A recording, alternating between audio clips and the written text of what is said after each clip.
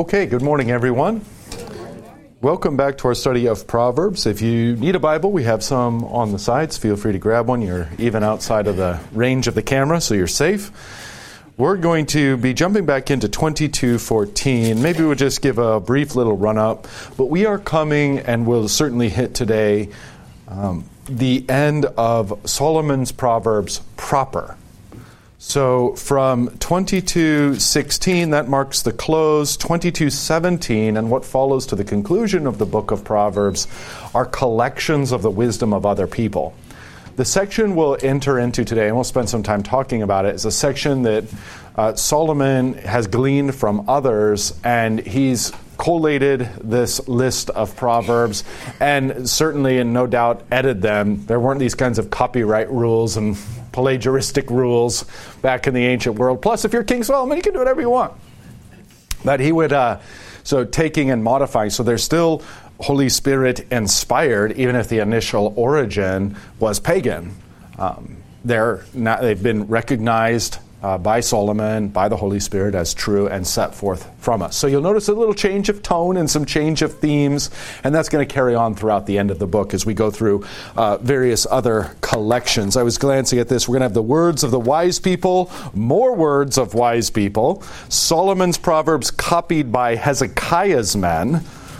We'll have, Agur's Proverbs, King Lemuel's Proverbs, and then an acrostic poem about a godly life concludes the study of Hebrews. Okay, so as we get into all of that, let's call upon God for His blessing in invocation and prayer. In the name of the Father, and of the Son, and of the Holy Spirit. Amen. Our Father, who art in heaven, hallowed be thy name. Thy kingdom come, thy will be done, on earth as it is in heaven. Give us this day our daily bread, and forgive us our trespasses, as we forgive those who trespass against us. And lead us not into temptation, but deliver us from evil. For thine is the kingdom, and the power, and the glory, forever and ever. Amen. Okay, so as we run to a close then of chapter 22 and of the initial Proverbs of Solomon, I'll just highlight very briefly, and yes, a little bit idiosyncratically, verse 12, the eyes of the Lord keep watch over knowledge, but he overthrows the word of the traitor. We're starting to see some inclusio kind of themes, even though it's a soft inclusio, marking some parallels between the beginning of Proverbs and the end of this section of Proverbs. So the fear of the Lord is the beginning of wisdom. That is to conduct oneself in this life with the knowledge that God is watching, He cares, He's judge. That's how to conduct oneself in this life. And here you have that idea repeated, the eyes of the Lord keep watch over. And we've seen many Proverbs, especially here in chapter 22, referring to the fact that God sees, and that's the ultimate. So when you're making decisions in life, it's like, well, what's my family going to think? Or if you're a father, what are my children going to think? What's my workplace going to think? What would the church think? What would Pastor Rody think? Maybe. But to live life ultimately in terms of what would God think? That's the basic and essential path of wisdom. That's what it means to fear the Lord, which is the beginning of wisdom. Sure, there's a sense in which that's terror, but it's also awe and reverence and respect and more of those tender and gentle emotions as well. Okay, so the eyes of the Lord keep watch. On to 13, the sluggard. The lazy will come up with any excuse, including the outrageous. There's a lion outside. I can't go to work today. Lightning could hit me. The mouth of the forbidden woman, then, is the new material for today. So 22:14. And this also then, by way of inclusio, harkens back to the earlier chapters 1 through 9, where the father to the son, warning him about the forbidden woman, the evil woman, this seductress that leads away from God into all manner of foolishness and sin, but ultimately into death and hell. Okay, so we see a recurrence then of this forbidden woman here at the end. The mouth of forbidden women is a deep pit. He with whom the Lord is angry will fall into it. Now, this is an astonishing thing. So what is intended here? What is meant by the mouth of a forbidden woman is a deep pit? So her seductress words, obviously if you were to kiss her mouth, but her seductive words beckoning you away from faithfulness to God, leading you not only, so what's being done here poetically is the deep pit. Remember, the deep pit into which she leads in the earliest chapters is death and hell. So seeing the enticements and seductive nature of her words coming forth from her mouth, leading you to consider the source, which is the pit of hell, and if you follow those words, you're going to follow her into hell. That's the poetic imagery here. Very poignant. And a reminder, an echo of the first full 9 chapters of Proverbs. What comes next is shocking, and of course maybe not so much to us because we are familiar with Paul's argument in the first chapters of Romans. But here we see, even in the Old Testament, a shocking and I think horrifying truth. God punishes sin with sin. So look at 14. The mouth of forbidden women is a deep pit. He with whom the Lord is angry will fall into it. So God would, so someone has sinned against God in such a way that is offended and alienated God. God can, according to this proverb, punish by causing that person to be seduced and allowing that person to be seduced and fall into more and more grievous sin. So God gives them over. That's the language that Paul uses in Romans. God gives them over to their sinful desires, so that what begins as the sin of lust ends up in all manner of unnatural lust and denigrating lust. God punishes sin with sin. Fine. That's how you want it? Fine. And he lets you go. And that's the same thing here. You want to be, you want in your conduct, whatever that may be, to be alienated from me? Fine. Into the mouth, into the seductions of forbidden women you go.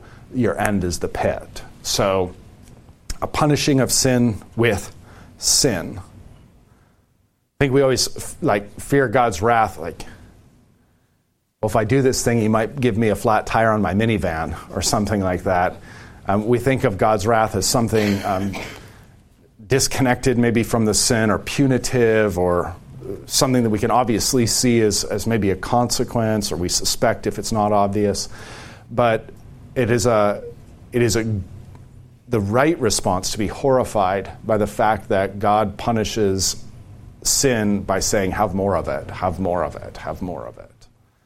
Go ahead. That's that's the way you're going to go, I'll give you up to your own sins. Okay, so that obviously then is part and parcel of the fear of the Lord, is fearing that we would offend him and incur punishment, even greater sins being the punishment in view here. Chapter 22, verse 15, folly, foolishness, is bound up in the heart of a child. I love this because it's so anti-America. But the rod of discipline drives it far from him. Okay, so we've got a whole bunch of scandalous things to talk about here. By anti-America, I mean America's got this schizophrenic, we can all note this schizophrenic relationship to children, that if they're in the womb, America seems to want to kill them. Then if they come out of the womb, America seems to want to worship them. So this bizarre, contradictory aspect. And one of the worships is, aren't children so innocent? Well, if you've had them and it hasn't been too long, you know that that's not the case. You know that the apple doesn't fall too far from the apple tree. And you know that very early on you can even see things like selfishness and willfulness and a complete neglect of other people, just sort of baked into what it means to be an infant. Again, for parents with young infants or not too far away from it, one of the common refrains is, it's a good thing he made them cute. So, obviously, the teaching of original sin or inherited sin sounds to us stodgy and formal. It's not at all. It just sounds that way to our ears. But a very simple way to wrap your mind around this, and the way I often teach it to our young kiddos, and I've heard others here in our church teach it to young kiddos too. It's great. I don't think that this is necessarily original with me, but it's like, what's the offspring of a platypus? Platypus! And the offspring of a duck, and so on and so forth. Kind begets kind. So what's the offspring of a sinner? A sinner. That's it. So we shouldn't expect our kids to be born from sinners as suddenly saints. And then how's that narrative go? That eventually they get corrupted into sinners again? It's absurd. It's absurd. But this is the way America tends to think. The way we all kind of tend to think about children is, oh, they're so innocent.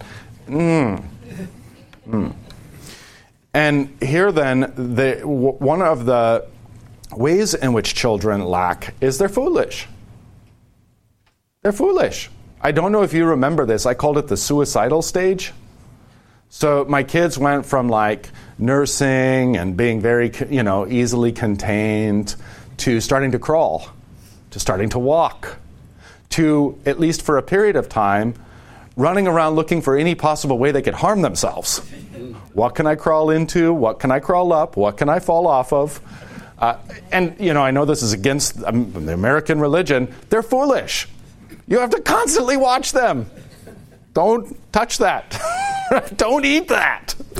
All right, so Solomon here, again, via the Holy Spirit, tapping into this characteristic of children.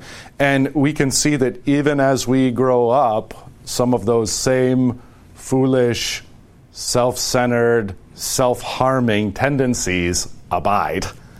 And unless there's intervention by the Holy Spirit through the grace of God, they actually grow. So what's a little weed become? A big weed. So that's why the world is filled with big weeds. They didn't pop up out of nowhere. They didn't come from innocent seeds that suddenly sprung into big weeds. Right? A little weed seed becomes a big weed, and that's what we see all around us today. Okay, so there has to be an intervention, in fact, a new birth, so that which was once a weed dies in the baptismal waters, and what is raised up is a new plant altogether, one that's God-pleasing and welcome in God's garden. Okay, so meditating then a little on this first line, folly or foolishness is bound up in the heart of a child. And then going to the next clause, which I know is going to be scandalous, I just, it's the Bible, so I can't really care. The rod of discipline drives it far from him. Does the Bible command corporate punishment? It does. It does. So physical spanking or other physical means of disciplining children are 100% fair game according to the Lord who made them, according to the Lord to whom they belong. Now, your mileage may vary, but there are some kiddos who are so willful, so stubborn, they won't listen to anything but physicality.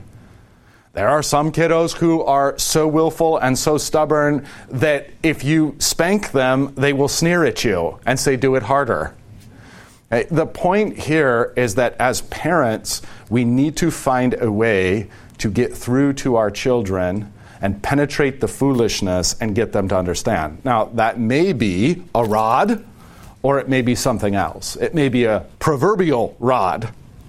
So I know that I don't want to, how can I do this? I can't really make it biographical. As the firstborn, when I was growing up, I had siblings.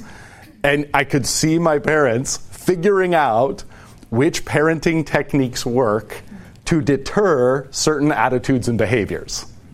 And I think more broadly, that's obviously in biblical view, is yes, in the extreme it might be a rod, but finding the mechanism that deters wicked foolish attitudes and behaviors is the art of parenting, what you need to do. And obviously, then they get a certain age, and if you were to take the proverbial rod into your hand after them, they might snatch it out of your hand and use it on you. So, so when they reach that age and that strength, we need to find other ways of parenting. But of course, what is America doing? What are all the parenting wisdom, all the psychological wisdom, all the programs that have come out over the years? There's every so often there's a new fad in parenting. By and large, it's all been opposed to any kind of physical discipline of children, and it's just worked great. I mean, we've just seen a real uptick in morality and a real uptick in good people. Good adults in the world over the past few years, haven't we? Over the past few decades, haven't we? Yeah, no. In fact, is just cruising around a grocery store or cruising around a shopping mall, you see children in every age spectrum pretty much being rotten. Yeah. I mean, again, they're just little weeds. So when weeds beget weeds and weeds parent weeds, parent weeds just increase the weediness of the little weeds. Weed can only do what a weed does. But we as Christians know that God intervenes with us as a father. He flat out forbids, he disciplines, he chastises, he lets his rod fall upon us, and all out of fatherly love and goodness. And he, our Heavenly Father, then becomes the template of earthly fathers, earthly parents parenting their children. Okay, so then that's ultimately what's in view with how should we discipline our children after the way that God disciplines us. We Lutherans would even, to a degree, specify that as law and gospel. So there's a kind of harshness or a kind of penalty that's meant to bring about repentance.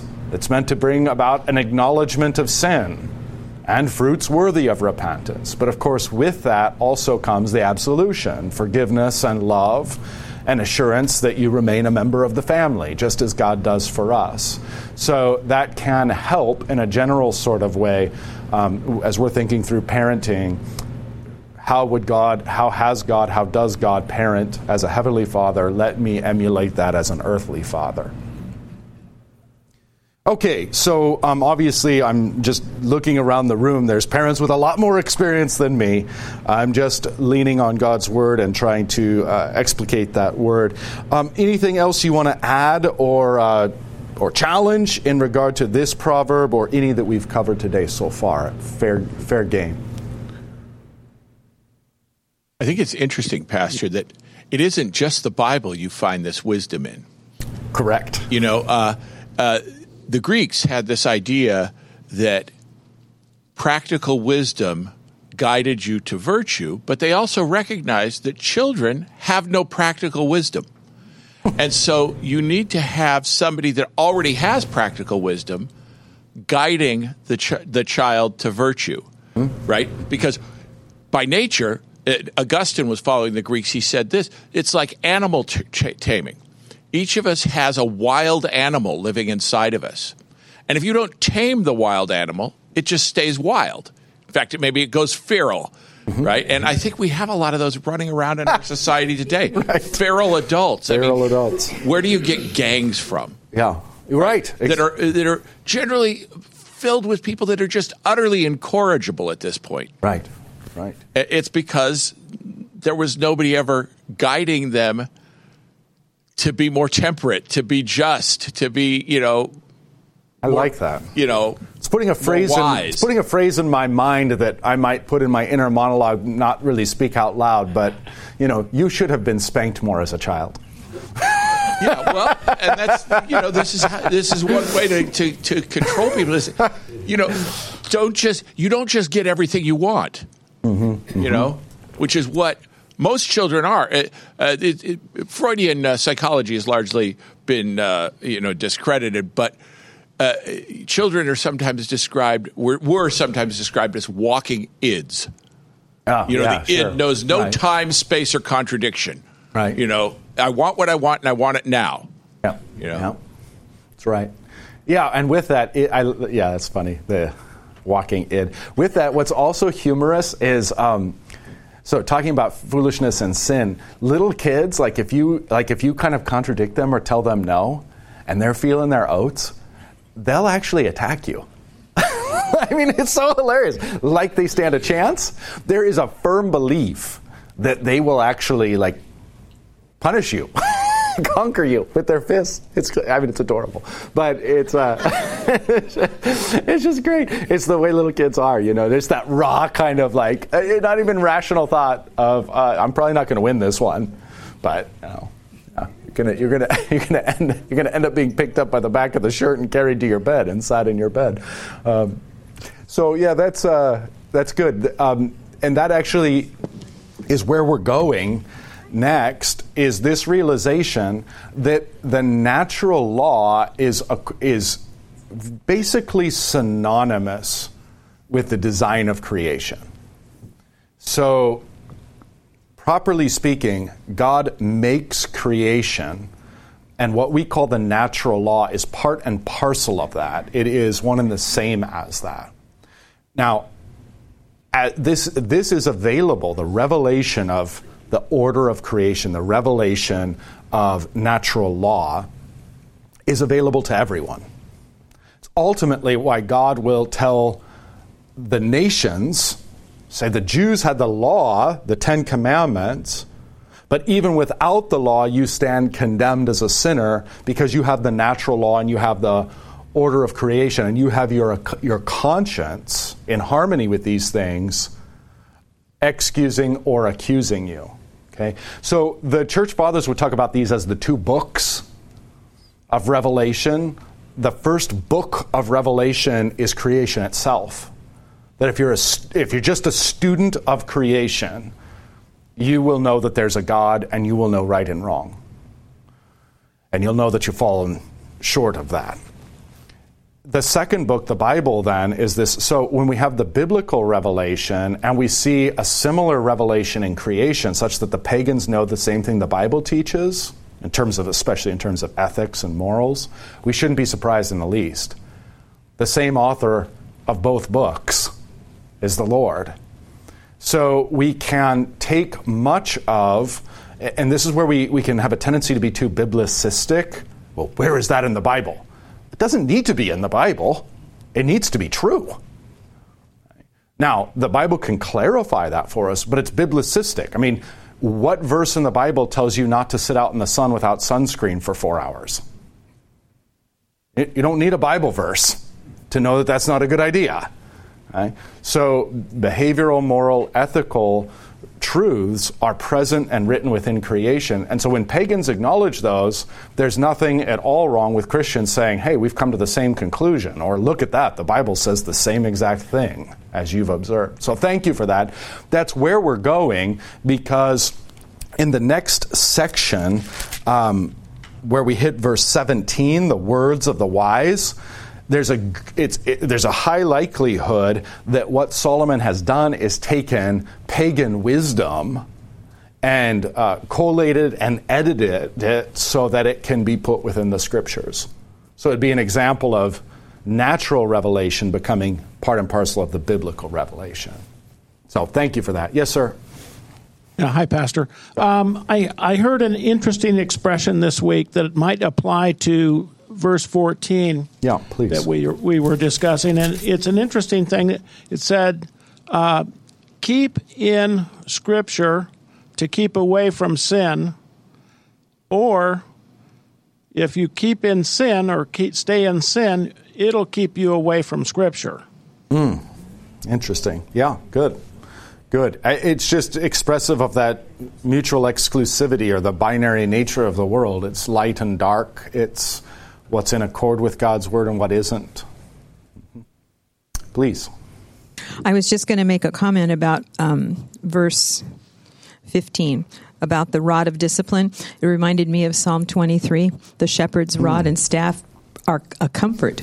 They're a comfort, and how none of us like discipline. We don't like being in it, going through it. But if we learn from it, righteousness comes from it. And so that's a good thing. And there is a comfort in knowing that God loves us so much that he was willing to discipline us and bring us into line with him. Exactly. So this is the odd thing, but absolutely true, is discipline is proof of love. So this is the way the scriptures work, that if you're under discipline, you shouldn't think that God's had it with you. If you're God's child, you go under discipline because he loves you. Not because he's mean, but because he wants more for you than you want for you. And because he's a good... So there's this beautiful teaching in Scripture. It's so comforting that if you're being afflicted by God, it's not because he hates you, it's because he loves you. And every last son of the Father is afflicted. Every last son of the Father is disciplined and chastised unto our good. So it's kind of akin to when Jesus talks about all the signs of the end of the world, and then he says, so get really depressed and go on a shopping spree, or get really depressed and go find a bottle of bourbon. No, he says, lift up your heads, your redemption is coming. Well, the whole world is cowering and, oh, this is terrible. And we can say, this is great, the Lord's coming and he's going to be here any minute. And by way of parallel, the same thing is true when we're undergoing discipline from the Lord, as we can say, this is proof that he loves me. This is proof that he's still trying to correct me. This is proof that he hasn't given up. And it's even true on the earthly spectrum, isn't it? So the kids we were talking about, they didn't have a father in their lives, or if they did, the father didn't love them enough to make himself their enemy. And in fact, that's some of what, this is the disease of Orange County, is you've got, and I'm speaking very generally here, you've got the disease of parents who want to be best friends with their kids. So they'll never impose any discipline because they want to just have a friendly relationship. So I don't love you enough to do the hard work of telling you no. I don't love you enough to have you resent me for your good. So it's a selfishness and it's a lack of love. And ultimately it's pretty gross because the parent just wants to be loved instead of actually doing the vocation of loving, which includes discipline. Okay, I see you're trying to get a comment. I'm just tagging on to discipline too. Yeah. And I think people get too bogged down on the rod of discipline. Sure. And if you focus on the discipline as being the main word, sometimes it could be the rod, but there's lots of different options. But discipline has become a dirty word instead of something we hold up to a higher standard. And it's interesting to think, like for your kids, you know, if you're concerned about their health, you're not going to let them eat all the sugar they want. You're not going to let them, you're going to make sure they get exercise, just how we talked about the athletes in previous Proverbs. But for discipline, for character, you don't have that same regard. And I tell people too that ask me about kids, it's like when you have a little puppy that you know it's going to grow up to be 100 pounds. If you let it jump on you, if it's a little puppy, oh, it's so cute, it's no big deal. Well, when it's 100 pounds, it's going to be knocking you over. So you need to discipline it when it's little. Absolutely. And the same thing for a 3-year-old. Sometimes it's really cute what they're doing and it's adorable.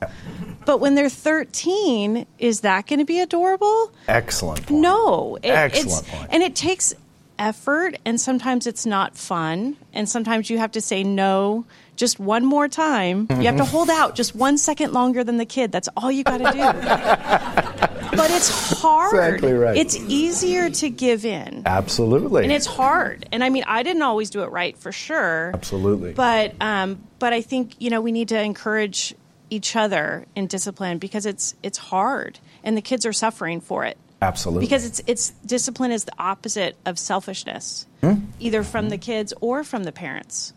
Wonderfully It's not wanting said. to bother. Wonderfully said. Exactly right. Then we can recognize that if discipline is good, if exercising authority is good, then by nature our flesh doesn't want to do it. Because the sinful nature is not going to want to discipline, or if you are put by God in a position of authority, you're not going to want to exercise that authority. Right. Yes, sir. Yeah, just tagging on to the parental thing. When I was first starting out being a parent, I'd ask a lot of people, like, what are your words of wisdom? And one of the most succinct ones came from my uncle, and he says, you can't always be popular. Right, it's so true. It's so true. And that scales all the way up. Anyone who's going to be truly loving in a position of authority has to be able to not be loved, has to be able to not be popular, because that's the loving thing to do, is to tell people, no, that's not the right thing, right? So it's a great lesson for parenting and anyone who's seated in a position of authority. Mm-hmm. I used to think of myself as a real mean mother. I told my kids I'm a mean mother, but yes. I love you when I spank them. I love it. That's great. That's great. Yeah, it's counterintuitive. The world says love is just doting on kids and giving them whatever they want. That's not really love. That used to be called spoiling your children, like making them rotten. Yes, sir. Pastor, I wanted to tie this in, or maybe you can tie it in, with, there's that Levitical commandment that I've got this child that's incorrigible and that is, he doesn't listen to me and so on. Let's stone him to death. Yeah. Right? There's that passage. And I've had arguments with people about it. Look how evil God is. Mm-hmm. But it strikes me that commandment was not given for children, that they should, listen to your parents or you're going to get stoned to death.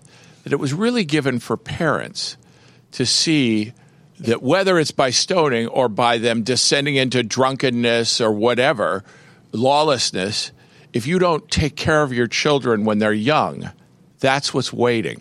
Mm-hmm. What's waiting down the road for them is death.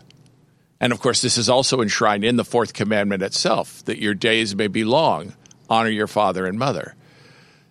So it seems like this whole idea that, right, discipline is bad, what we're doing is keeping the children from dying. Yeah, absolutely. I mean, there's endless wisdom in that passage that the world is scandalized by.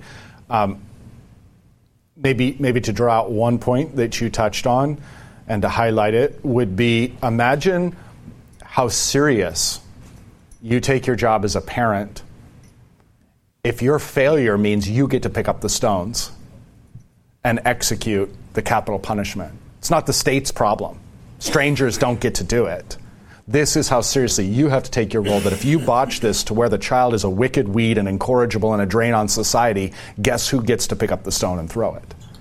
I don't think that this was a command or a command. I mean, this is part of Israel's civil law. It's not part of the moral law. Reflects moral law, of course. But I don't think that this is something that happened terribly frequently, because it's a heck of a deterrent to parents. And how many times do you think that would have to happen in a generation before kids were like, oh my gosh? I mean, it could probably happen once and everybody would be like, whoa, they take this commandment seriously? Okay, I'm in line.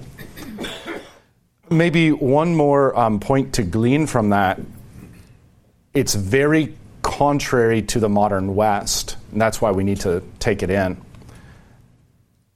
You will notice that the Bible does not have in its. Let's just narrow it so I can be more specific. In the civil laws that govern the nation state of ancient Israel that God sets forth, especially in a book like Deuteronomy, what you don't see is punishments like 5 years in jail, 20 years in jail, life in jail. Now, there's a lot of reason why you don't see that. And then what do we call them? Not jails or prisons. I should be using the language of prison maybe, but what do we call them? Correctional facilities. What percentage of people are being corrected there versus further corrupted there? Much evil comes from what we think of as a kind of mercy. What you'll find in this, and I just set this forth for your consideration, because what you find in the civil law instituted by God is a lot more, that's the death penalty. That's the death penalty. That's the death penalty. That's the death penalty. Now we have virtually no death penalty and virtually nobody afraid of doing anything. And even if you do something, you're going to sit on, there's appeals, and you're going to sit on quote-unquote death row for 40 years and live a happy life on taxpayer-funded dollars. So there's all kinds of abuses of society and the system that quote-unquote mercy or leniency or hope to correct. God just says, no, society shouldn't have to bear that. There's even a flip side of this. Imagine a man he's in his early 20s, and he's going the wrong way, and he kills someone, he murders someone, and he's sentenced to life in prison. Now, maybe if he's got the right skin color in this day and age, he'll be let out in a year, but let's assume that he's going to actually serve that life sentence. He comes to recognize over the course of the trial the severity and reality of what he's done, and he comes to repent of it, maybe even comes to genuine saving faith in Christ, and he realizes this is a horrific thing that I've done. Is it not cruel and unusual to keep that human being in a cage for 60 or 70 years? That would be the argument of mercy and leniency. And again, we don't see it that way because we don't look at life the way God looks at life. Hey, everybody's got to die. Would you rather die and be with me in heaven? Or would you rather spend 70 or 80 years sitting in a cell like an animal? So there's a bunch of unrighteousness and immorality in our quote-unquote justice system and in the way we punish people. We're scandalized when we see God saying death penalty, death penalty, death penalty, death penalty. But that is a mercy to society at large and frequently a mercy to the individual. Because it's dying and in repentance and going to heaven, maybe even, let me just be like all the more, let me impose this on you, dying and going to hell might be preferable than dying and spending 80 years or 70 years rotting in a jail cell and then going to hell. There's a kind of cruelty and unusualness in caging a human being made in the image of God for endless decades that isn't present in a quick capital punishment. So it's one of the strange ways in which God views life and death and God views the world that couldn't be more polar opposite than the way we view life and death, we being Americans collectively, the way we view life and death and the way we view punishment and discipline. If I fell from the faith and fell into, some grave capital sin like murder, I know what the Bible says. God says, the one who sheds the blood of a man, his blood shall be shed. His blood shall be shed. That is a commandment of God. It's foundational. And I would simply say, I recognize now what I've done, and that's the penalty for what I've done. That is the temporal consequence of what I've done. But not only would I prefer that because it's right, I would actually even prefer that because it's in the best interest of society and myself. I don't want to rot for 70 years, and I don't want society to have to fund my rotting. Okay, I know that's going to be controversial. Things to consider, but it is why God's Word reads so differently than our laws and why we're so easily scandalized by, the incorrigible son gets stoned by his parents. How ghastly and monstrous is God. God would say, I beg your pardon, your system is ghastly and monstrous. Your system is unjust. Your system is poisonous to the individual and society. But I'll let him make that case on the last day.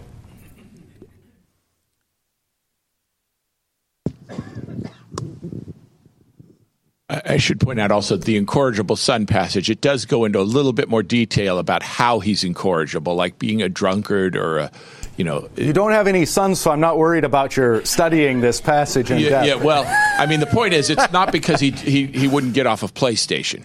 Yes, of course. Right. Yeah. Right. The parents have to put up a little bit more, like he has to do something more serious Absolutely. than, not eating his broccoli. Yeah, this is extreme disruptiveness, right. Extreme impenitence and hardness. Yeah, exactly right. Okay, there's a hand all the way up front here, this direction. Right here. Mm-hmm. 1 second, we got to get you the microphone just so that the people in the back can hear. Yeah.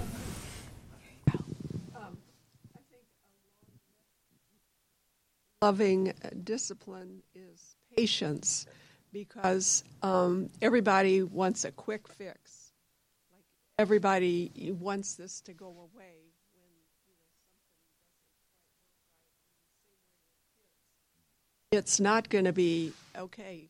That child's going to learn that